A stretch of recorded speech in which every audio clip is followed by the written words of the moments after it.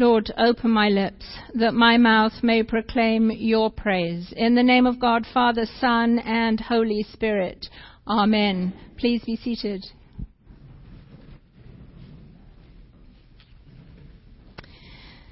Through his prophet Isaiah, God says to his people, those who are of a fearful heart, be strong. Do not fear. Here is your God. He will come and save you. And the psalmist says, happy are they who have the God of Jacob for their help, whose hope is in the Lord their God. See, hope is the antidote to despair. You know, during different seasons, we either sing or recite the prayer attributed to St. Francis of Assisi. And we say, let us be those who are the people who give hope to others instead of despair, that despair may be replaced by hope. There was a movie that I was watching, I don't know about you, but when you're on a long plane journey, sometimes I can settle down and read a book, and other times it's just an impossibility. With an over 8-hour plane journey on Tuesday, I found myself flipping through all of the movies. And I don't know if you've flown recently, but there are a number of them. So you're kind of overwhelmed by choice. And so I got on one, and I have no idea why I did this, except Jay will say, because it said George Clooney as one of the actors. He said I said that at the 8 o'clock service, and he lost the rest of the sermon thinking about it. So maybe, who knows, but it's called Tomorrowland. And it's kind of based on Disney's Tomorrowland. Do some of you remember Disney's Tomorrowland, Jetsons on steroids? You know, that whole kind of future world where, you know, people are just levitated or using jetpacks, and then there are railless trains and all of this kind of stuff. So kind of that's the background. Keep that in mind. I'll try and be brief on the synopsis. So the George Clooney character is now older. He was probably born in the 50s, so he's a little bit older. He's kind of got a scraggly beard a little bit, and which is white-grey. But it keeps going back to him as a child. And he was one of these children, inquisitive children, who was good at science and had developed this jetpack. Unfortunately, it went horizontally rather than vertically with him. But it shows him traveling to the World Fair.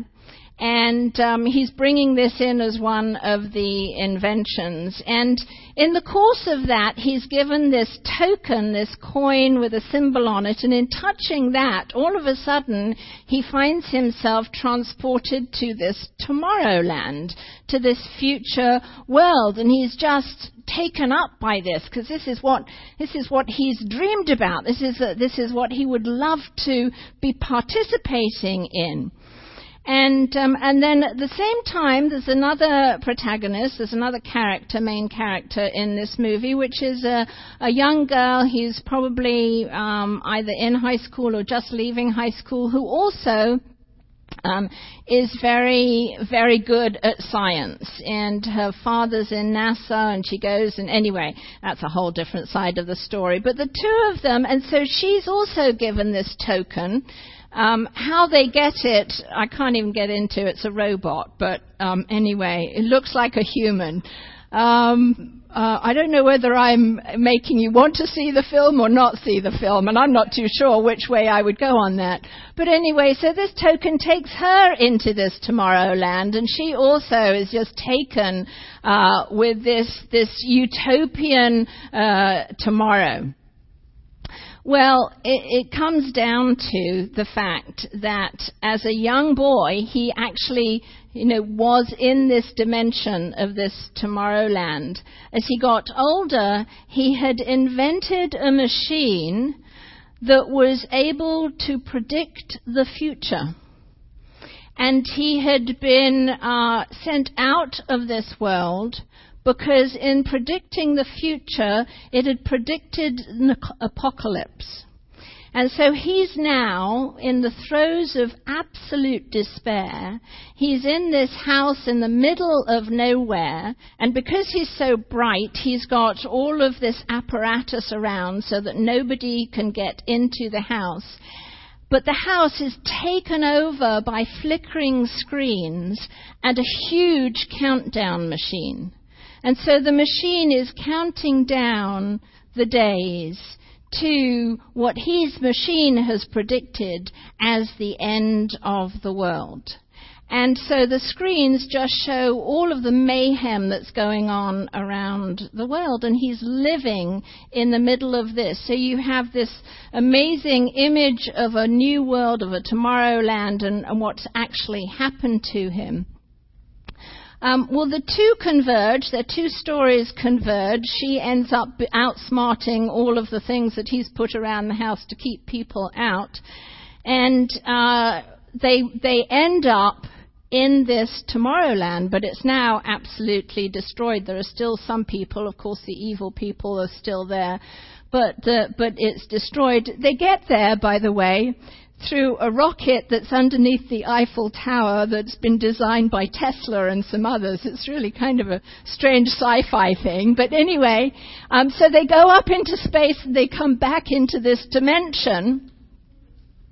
And she realizes now that this is what he's invented. And that's why he's been sent away. And so she now realizes that he is saying there's a countdown and this will happen. And she says, I'm an optimist. I don't believe that.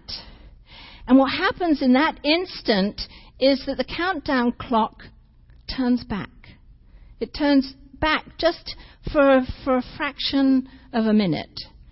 And he realizes that actually there's a backfeed into this machine, and that everybody's despair is actually creating that which he thought the machine had predicted. And so, of course, they go and they destroy the machine, and there's other side stories and everything. But I thought it's such an image of, first of all, the difference between hope and despair. Now, of course, this is based on human hope, a hope of humanity being able to pull itself up by its bootstraps, if you will, of humanity itself being able to create a utopian society. And we know, I think, that that's a false premise. But there's part of that story that is an image for us, because underneath that, the truth is that there is a hope, that there is a truly founded hope that we have, not in our own humanity, but in God and in what He has said. And we need to choose that. We've been given free will, and sometimes it's really difficult to hang on to hope, especially when we're suffering, especially when all kinds of things are coming against us. But we do have a hope. Paul says it this way. He says, we glory in our sufferings because we know that suffering produces perseverance. Perseverance produces character. Character produces hope. And hope does not put us to shame. If you've ever heard some of the televangelists, they will be preaching a prosperity gospel. That's not what the writers of the New Testament are talking about. Paul says there will be troubles. Jesus says there will be troubles. Take up your cross and follow me. But there is a hope. And we can choose hope. Don't let anybody tell you, this is just the way I am, I'm my genes, I can't change. How many times have we heard that? You know, we've been told that as a lie, because the more and more that we have people researching into neuroscience, is that the brain is actually neuroplastic. Read Dr. Timothy Jennings or Dr. Caroline Leaf, and you will read about negative thoughts that actually kill off the brain, part of the brain, dendrites, but that hope and faith actually grow the brain back again. So even though parts of it can die, that doesn't mean that it's dead forever. It can grow back again. The brain has been designed by our amazing Creator God to be healed. But hope doesn't always come easily, but it is there. You know, God, science, I've said this so many times, is just catching up with Scripture. God said in His Word, be transformed by the renewing of your mind through the power of the Holy Spirit, of course. We don't do it. We can't pull ourselves up by our own bootstraps. It's how much we allow God's Holy Spirit within us, how much of our willpower is placed at the authority of the Holy Spirit, in the Holy Spirit's power to work through us. We choose to hope. We choose to look at God, to look at His character, not at humanity, but at His promises of who He is and what He has done. And that is the basis for our hope. Because it's not just for this world, it is for a tomorrow world. But it's not for a tomorrow world that looks like the Jetsons on steroids. It's for a tomorrow world that God's going to create. So our hope is just not confined to this life. It's not confined at all, because it is eternal. Paul says again in his letter to the church in Rome, in his letter to the Corinthians, that if for this life only we hope, we are the most to be pitied. But indeed, our hope is so much bigger than that. Our hope exceeds this life, but is of this life, but goes beyond this life. We are to use our wills to stand in the hope that is in God alone. It's what James is saying to the church, in actual fact, is that they have the will to change. They have the will to be conformed. He said, my brothers and sisters, do you with your acts of favoritism really believe in our glorious Lord Jesus Christ? See, he's saying that those acts of favoritism, what you're doing in your churches, that's the way the culture out there works. But if you really believe in Jesus, then you won't be acting that way. You will be acting Jesus-shaped lives, but it will take your will to do it. It will take your will to change how you act. A Christian's actions must align with their faith, or the faith is empty. It's just a verbal assent to, yes, I believe that Jesus is the Messiah and the Son of God. But James says, without your actions, then the faith is without foundation. Old ways of relating to the world must be replaced. See, it's no longer appropriate to use prestige or wealth or personal power or class or race or social status to predicate how we treat other people. In the early church, apparently, if members came through the doors into the church, then the ushers would seat them and would look after them. If a stranger came through the doors, particularly if that was a poor stranger, the bishop would get up from the bishop's seat and go and welcome the stranger and seat them. Such is our life together. That there are no distinctions, no favoritism on whatever grounds. Because if there is one Lord, and there is, and we are all being conformed into his image, which by the power of the Holy Spirit and our wills we are, then there can be no favoritism.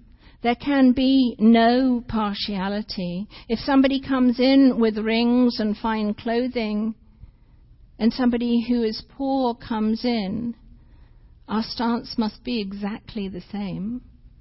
Whoever they are, come, welcome in, be part of the community, which is Christ's community, his very body, his people. Even the collect talks about this. It says, as God resists the proud who confide in their own strength. He resists the proud. He does not let them have full sway, whatever that pride is based on, whether or not it is based on prestige, personal power, race, socioeconomic background, whatever it is, he resists that. But he never forsakes those who make their boast of his mercy. He never forsakes those who make their boast of his mercy. See, the Syrophoenician woman trusted in his mercy, trusted in Jesus' mercy. She even had that amazing dialogue with him, which at first blush looks like he's just kind of rejecting her outright. He's come all the way from Jewish territory into Gentile territory, into Tyre and then Sidon and the Decapolis. But she knows, she's heard. What has she heard? He heals the sick. He looks after those who are outcast. And so she comes. Now, would she have gone away with her tail between her legs if when she had heard Jesus' response, she didn't hear a little bit in his voice of a kind of an exchange there that had some compassion in it? And so she responds, yeah, even the dogs. I'm a dog. That was the name of Gentiles. And his response is, your daughter is well. She trusted in his mercy. Do we have the same trust? Do we have the same hope? We should do, because we've got the Old Testament prophecies that have been fulfilled. We have the promises fulfilled. We have a certain hope. What in the Old Testament they were just hoping for, we have seen fulfilled in Jesus. We've included the Isaiah passage today in the readings because it speaks exactly to what Jesus then does in the second part of the gospel reading. Isaiah says, do not be afraid. Your God will come and save you. He will open up the mouths of those whose tongues are twisted and tied. He will unstop the ears of the deaf. And Jesus, in Gentile territory, to a Gentile man, puts his fingers in his ears and spits on his tongue, and exactly what God had prophesied through Isaiah comes to pass. See, we have a sure hope. The promises that God has made have come to pass, and those that he has made that for a tomorrow world will also come to pass. We have no need to be blindly optimistic like the characters in Tomorrowland in humanity, or in humanity's ability to create a human utopia. In fact, as the psalmist says, put not your trust in rulers, nor in any child of earth, for there is no help in them, but there is help and there is hope in God alone. And he says to those who are of a fearful heart, be strong. Do not fear. He will come and save you. Happy are those whose hope is in the Lord their God, and who live Jesus-shaped lives because of that hope. So, beloved, be strong. Do not fear. Place your hope in the Lord and do the hard work of conforming your will to his in the power of his Holy Spirit. Amen.